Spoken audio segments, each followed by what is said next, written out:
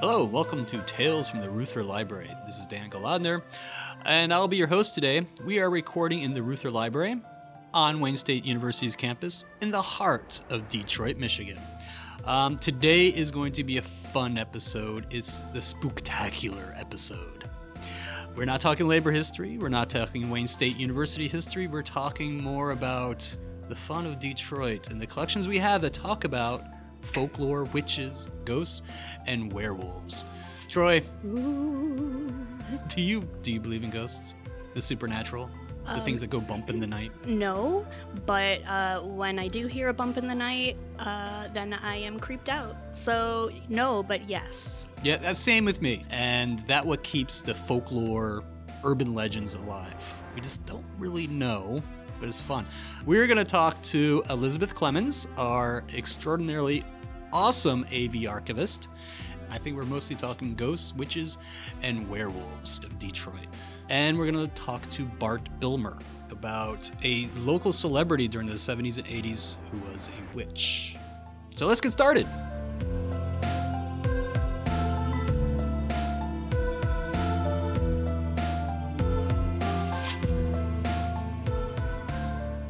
Hi, Lizzie.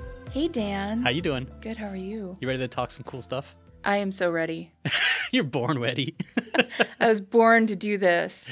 Awesome. Well, first, tell us what the Folklore Archive is all about. So the Folklore Archive was established in 1939 and contains one of the world's oldest and largest records of urban folk traditions in the United States. At its core are thousands of student field research projects that cover a broad range of topics, and these typically consist of transcripts of oral interviews conducted by the students as part of their research.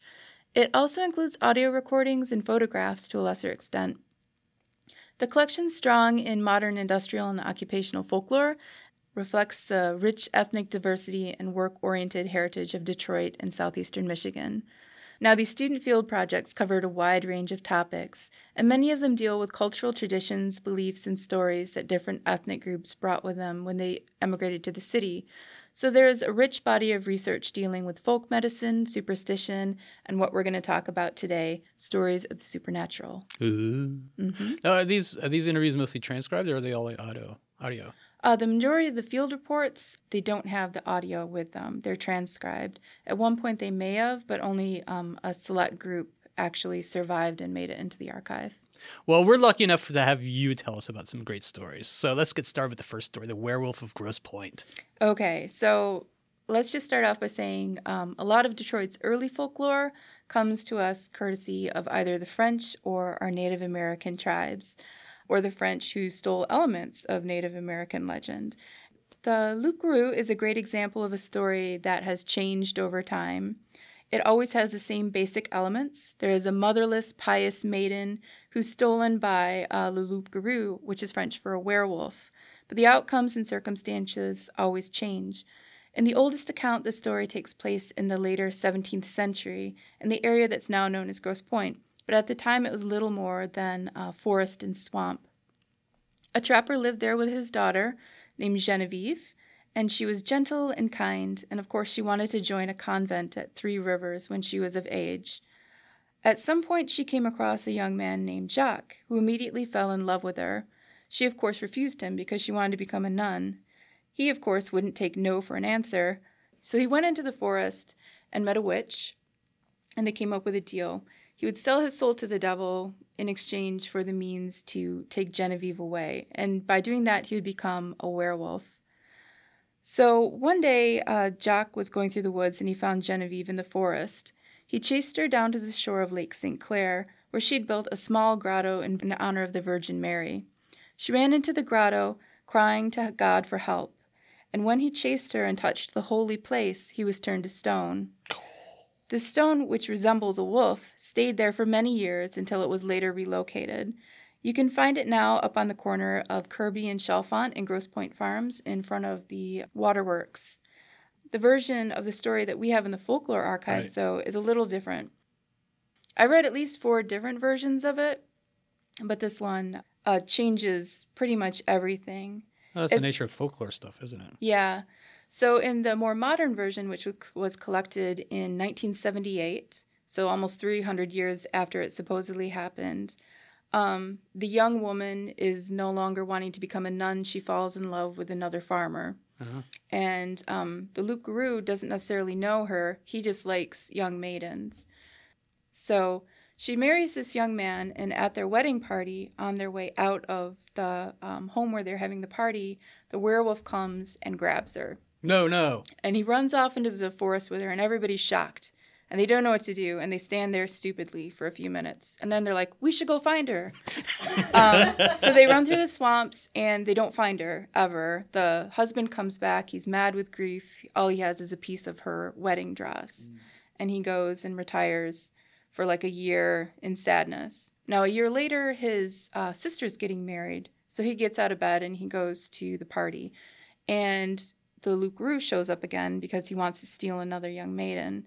This time people are with it, and they actually chase him through the forest. And they chase him down to the edge of Lake St. Clair.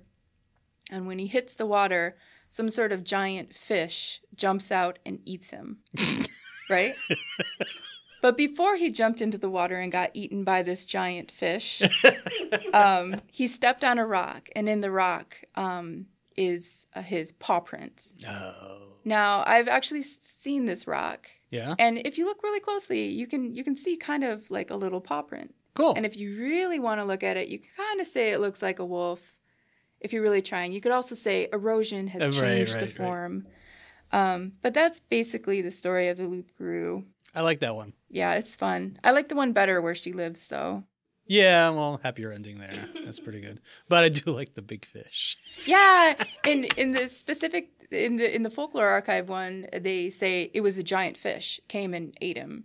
And in another version I read, it's specifically a giant catfish. Of course. So more details there. Yeah, I don't know if we have like arapaima or something up in the lakes back then, but All right, next one, the one I've read from the folklore is a little more modern, The Ghost of Tanglewood Bridge on Belle Isle. Yeah, so this one is something that it's a ghost story, but it kind of falls into urban legend because it's one of those where, people like to go out and they would try and find where this took place. And, it's more of a teenage thing. Yeah, exactly. A teenage love type thing. Yeah, although I don't know how they did it because it took me the longest time to try and find out where Tanglewood Bridge was. Yeah, do you know where it is? I think I found it. I figured out where Tanglewood Drive is on Belle Isle by using some old maps. And I found a bridge that goes off it, but it's not labeled as the Tanglewood Bridge. And there's another one that seems like it could be it. Okay. So, anyways, I took a picture of it. It's on the blog post that this is all based off of. You can find it on our website. So I'm assuming this is the haunted bridge, but you never know. Everybody has to show up. And all right, tell the story now. Everybody will show up honking at different bridges. Okay. So this story takes place on Belle Isle. And if you're unfamiliar with Detroit, Belle Isle is an island that's in the middle of the Detroit River. It's right between Detroit and Canada. It's now a state park. It's one of the city's oldest parks. It has a lot of local folklore tied to it specifically, but this is a more modern story. We believe it took place in the 1950s. And what I'm going to read is an analysis of a story that was collected by Dave Spybrook in 1969 and involves a haunting on Belle Isle. This is a classic white lady story in which a woman in white haunts a location in search of something lost. So the story of the ghost of the Tanglewood Bridge concerns a lady who was in an accident on or around the bridge and was thrown through the window of a car into the rocks below into the woods. The ghost, however, is not the young lady killed in the accident, but rather her mother, who comes to the bridge every night to search for her daughter. The lady always seems to come back around midnight each night, dressed completely in white. The mother was coming back to look for her daughter, who had been killed. The ghost is always seen on the bridge or in the woods surrounding the bridge. The ghost sometimes comes right up to the car to look in to see if her daughter's in the car, and may tap on the window of the car to try to get in. There are other stories that are tied to this bridge that don't appear in the folklore archives, but are just kind of part of our urban legends here. We have a white lady of Tanglewood Drive who's known to respond to young drivers who honk 3 times into the night. And when they do that, she comes out and tries to lure them into the woods. Other folklore has her as the daughter of Chief Sleeping Bear, who is placed on the island for her protection and given the gift of immortality and the ability to change into a white doe. Now, if you've ever been to Belle Isle, you'll notice they have a huge population of albino deer, which are now kept locked up at the nature zoo. But that might be partially where this story comes from, the presence of this like strange herd of deer. So, Tanglewood Bridge, I wouldn't go there at night. No. I've been there very early in the morning. It seemed like, nighttime, but it's not a place to hang out, to honk your horn. Why tempt fate? Why tempt fate of having someone knock on your window? Right? Because that would be creepy. It would be really creepy.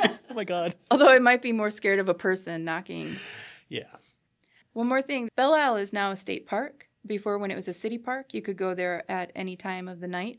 But now it's closed, so you can't go there at midnight anymore to look for ghosts. So please be aware, if you go there looking for a ghost at midnight, you might be escorted off by the state park police. Also, you have to pay a fee now to get in. Yes, unless you walk the MacArthur Bridge. You can walk in, or you can take the bus or bike in if you're looking to save some change.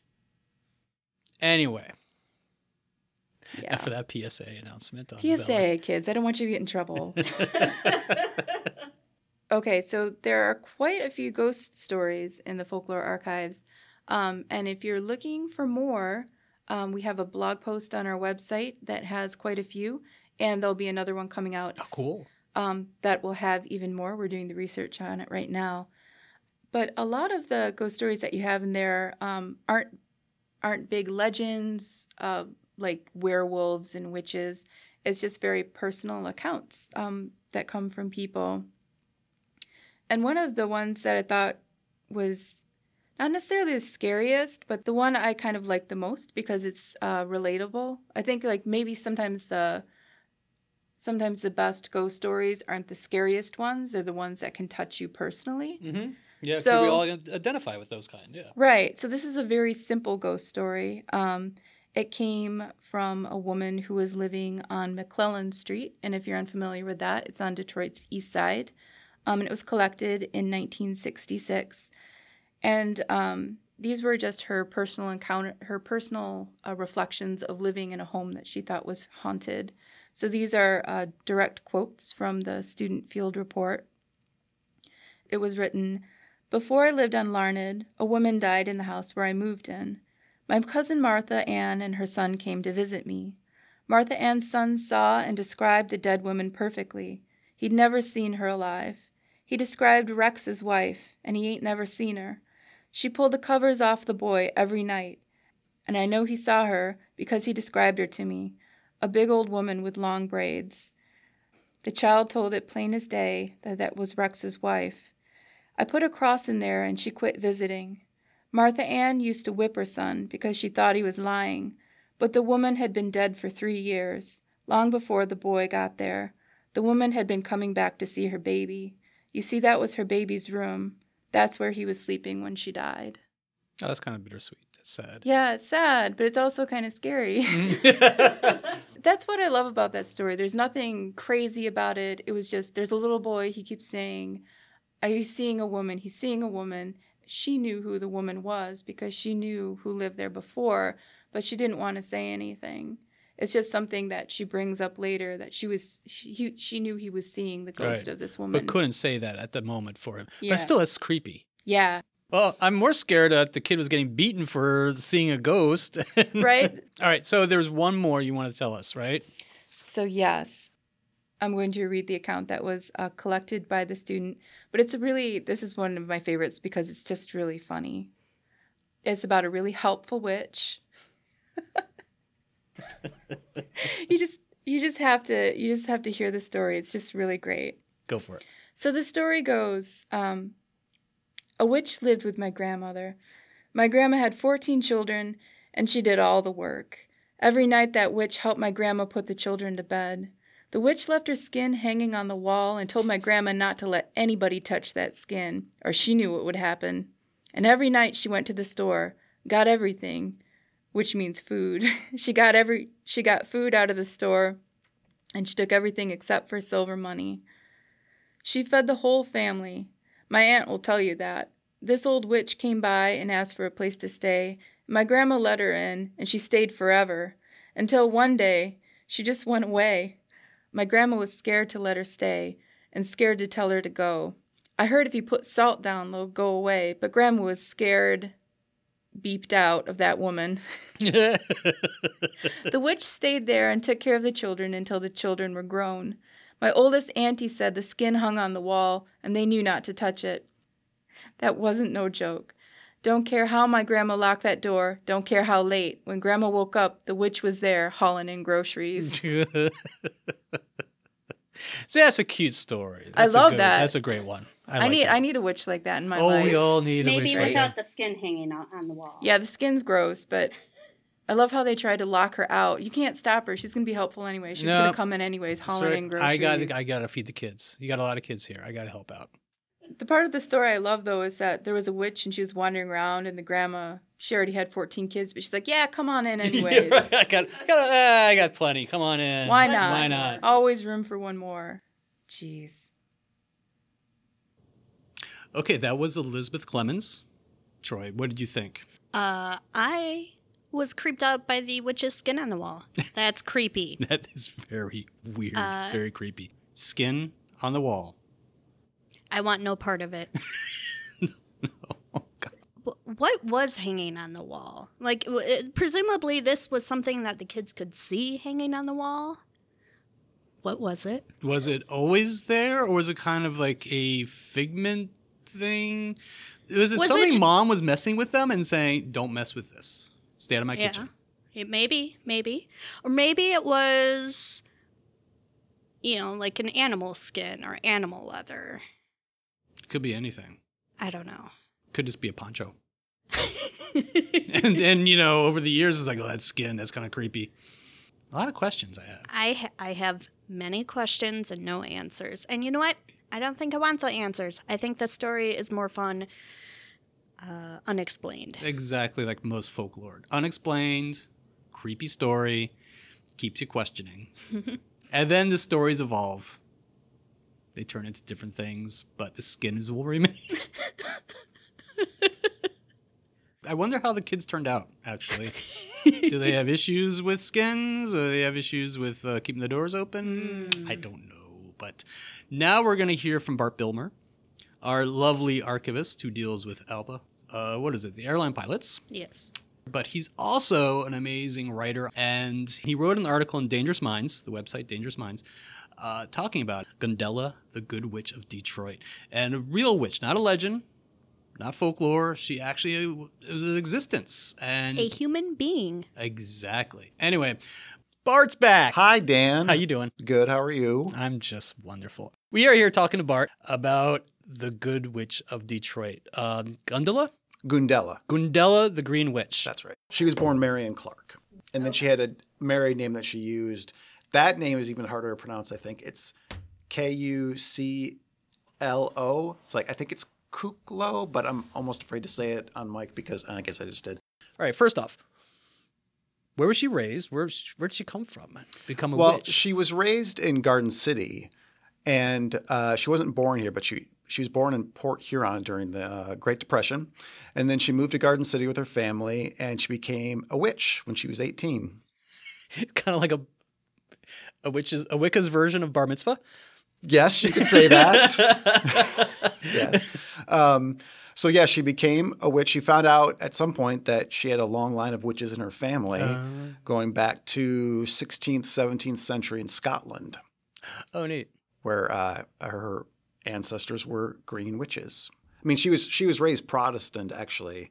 The Protestant part must have been just on one side of her family. Maybe her parents had some sort of agreement or something that when she was older, she would learn about the witches aspect of her in her family line. But can you imagine that, learning that like when you're a teenager, like you have this line of witches going back hundreds of years? Well, that must have been a fun conversation. Yeah. They were green witches. So what's Yes. a green witch? Well, there was 3 different types of witches at the time, and they all used a color to distinguish themselves. And so her ancestors used like a green vegetable like coloring, and they'd smear it on their faces. And that's how people knew they were green witches. Cool. Yeah. Cool. All right. So she, 18, becomes a witch and goes through the ceremony. She was a school teacher, but then how did she become a local legend? Well, sometime when she was around 40 or so, this would be the late 60s, she was at some sort of U of M gathering. So that's University of Michigan, Ann Arbor. And she met a professor there, and he discovered that she was a witch. And he thought that was really interesting. And so eventually she started, because of him, she started teaching classes there. And then off campus, she was doing some lectures about witchcraft. And then she started writing a local newspaper column in the mid-70s, 1975, which appeared here. So that's really when she got a lot more famous from this newspaper column. People would write her asking about, like, sort of spells they could cast on their significant other or a potential significant other that they were interested in, from both men and women. Right. So yeah, that's how she became well known. And she was really well known. She was doing lecture series all around, going to libraries. Guest appearances. With kids. And it seemed the kids were not afraid of her. Yeah, there were kids just walk right up to her and talk to her. And she seemed like a really easy person to get along with. There's an interview that's online that's really interesting from the late 70s of her, where she just talks freely about being a witch, and that, that it's all about the power within yourself. There's no special magic per se about being a witch. It's just you're projecting something, and the more you project, the more likely you are to get people to do what you want them to do. Oh, power of the influence. Yeah. Well, it's kind of the way she described talking about a Ouija board, where she was saying that, maybe there are spirits, maybe they're not. We don't know. Right. Sometimes they could influence, but it's mostly you personally influencing what is happening on the Ouija board. So right. I believe she really did believe this power within you. Right. And yeah, just it's all about essentially believing in yourself, right? Yeah. So that's what she felt your power was. Well, no wonder she got along with kids so well. She was telling them, like, believe in yourself. These are cool things. And they were like going, oh, this is great. Someone's listening to me. Cool. Yay. Yeah. Cool green witch. Yeah. And she didn't believe in good or bad witches, even though she was considered a good witch by the community. She felt it was the person that was good or bad, not if you were a witch. Okay. Cool. So there's good and bad people, not good and bad witches. Of course. Very simplistic sounding stuff if you think about Mm-hmm. it. Yeah. So she had a newspaper column. Now, I learned about her Ouija board idea from an interview. Did she have a radio program, or did she make a record, or did she do something? Because I've been hearing clips. She made a record. She made what collectors call a private press record. So it was just, something that she put together with help from her son, who did the music. So the music is really cool and like appropriately spooky. But then she talks over it, and she talks about spells, that you can cast, and talks about magic and just witchcraft in general. And it's a really fun record to listen to. And it was reissued. Oh, it was reissued last year. Yeah. So people can find it online? Yes. Cool. Yes. Pressed on appropriately on green vinyl. Yeah, it's a nice package. That's awesome. Yeah. That is awesome. So do you well, you grew up in this area, didn't you? I did, yeah. Do you remember her? I don't, which was striking to me, and I wrote about it in the article too, that when I heard about her, it was through, just as a writer, I get emails and things from different, record labels, and I got this, I think, through someone who was working publicity for the reissue of the Gundella record. And I was like, how have I not heard of this person? I was really surprised. But so that's part of what fascinated me. It was such a cool story anyway, and that she was from here made me all the more interested. Of course. So in your research, listening to her record, watching the YouTube clips, any good stories about her, or anything that she would say that would be fun to share with our podcast listeners? I did think in that interview it was really I think everyone should search that out. It's just like 5 minutes long or so. And if you search Gundella on YouTube, you should be able to find it pretty easily. But she's very funny. She's very self-deprecating. She's serious when she's talking about witchcraft, but then other times she's just seems like a really funny, warm person. Somebody I would have liked to have known. Exactly. Unfortunately, she passed away about 25 years ago, I think now in 93, she was about 63 years old when she passed. But she seems like a great person. I should add, though, before we sign off about Gundella, that we do have a couple of photographs in our collection. We have 2 photographs of her from what I figure is from the early 70s. It's not dated, but one's with a student she had, and another is just a shot of her. So you can find those on Virtual Motor City. They are on the Virtual Motor City website. And if you want to learn more about the folklore archives that are housed here at the Walter P. Reuther Library, please visit our website at www.reuther.wayne.edu. Thanks, Bart. You're welcome, Dan. It was fun.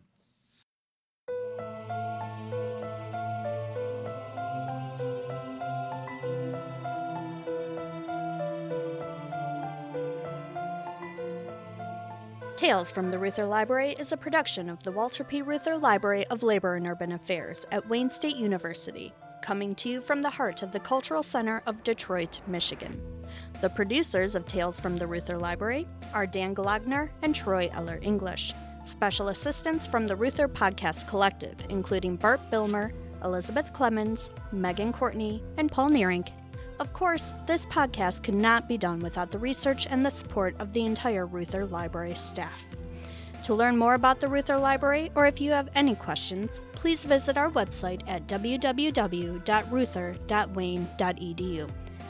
And a special thanks to Celle Grande for Scary Night, today's background music, which mysteriously manages to be both spooky and cheerful at the same time, much like a helpful witch's skin hanging on the wall. You can find Celle Grande's Scary Night track in the public domain on the Internet Archive. Thanks for listening.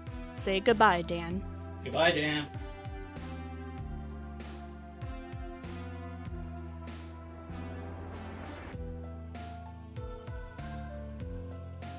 Ooh.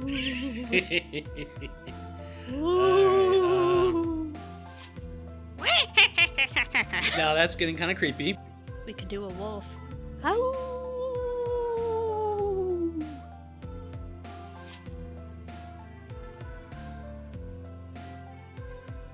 Are we ready? I don't think I'm ever ready for you, Dan.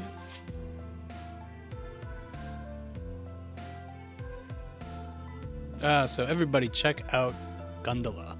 The Green Witch. Gundella, right. Or is it Greendilla? Greendilla? I love the podcast tradition of Dan mispronouncing names no matter how many times we say them. That means I'm Gundella, yes. That means I'm really not listening to you guys. That's right. I think you should be more offended by that, Troy. I than should. Yeah.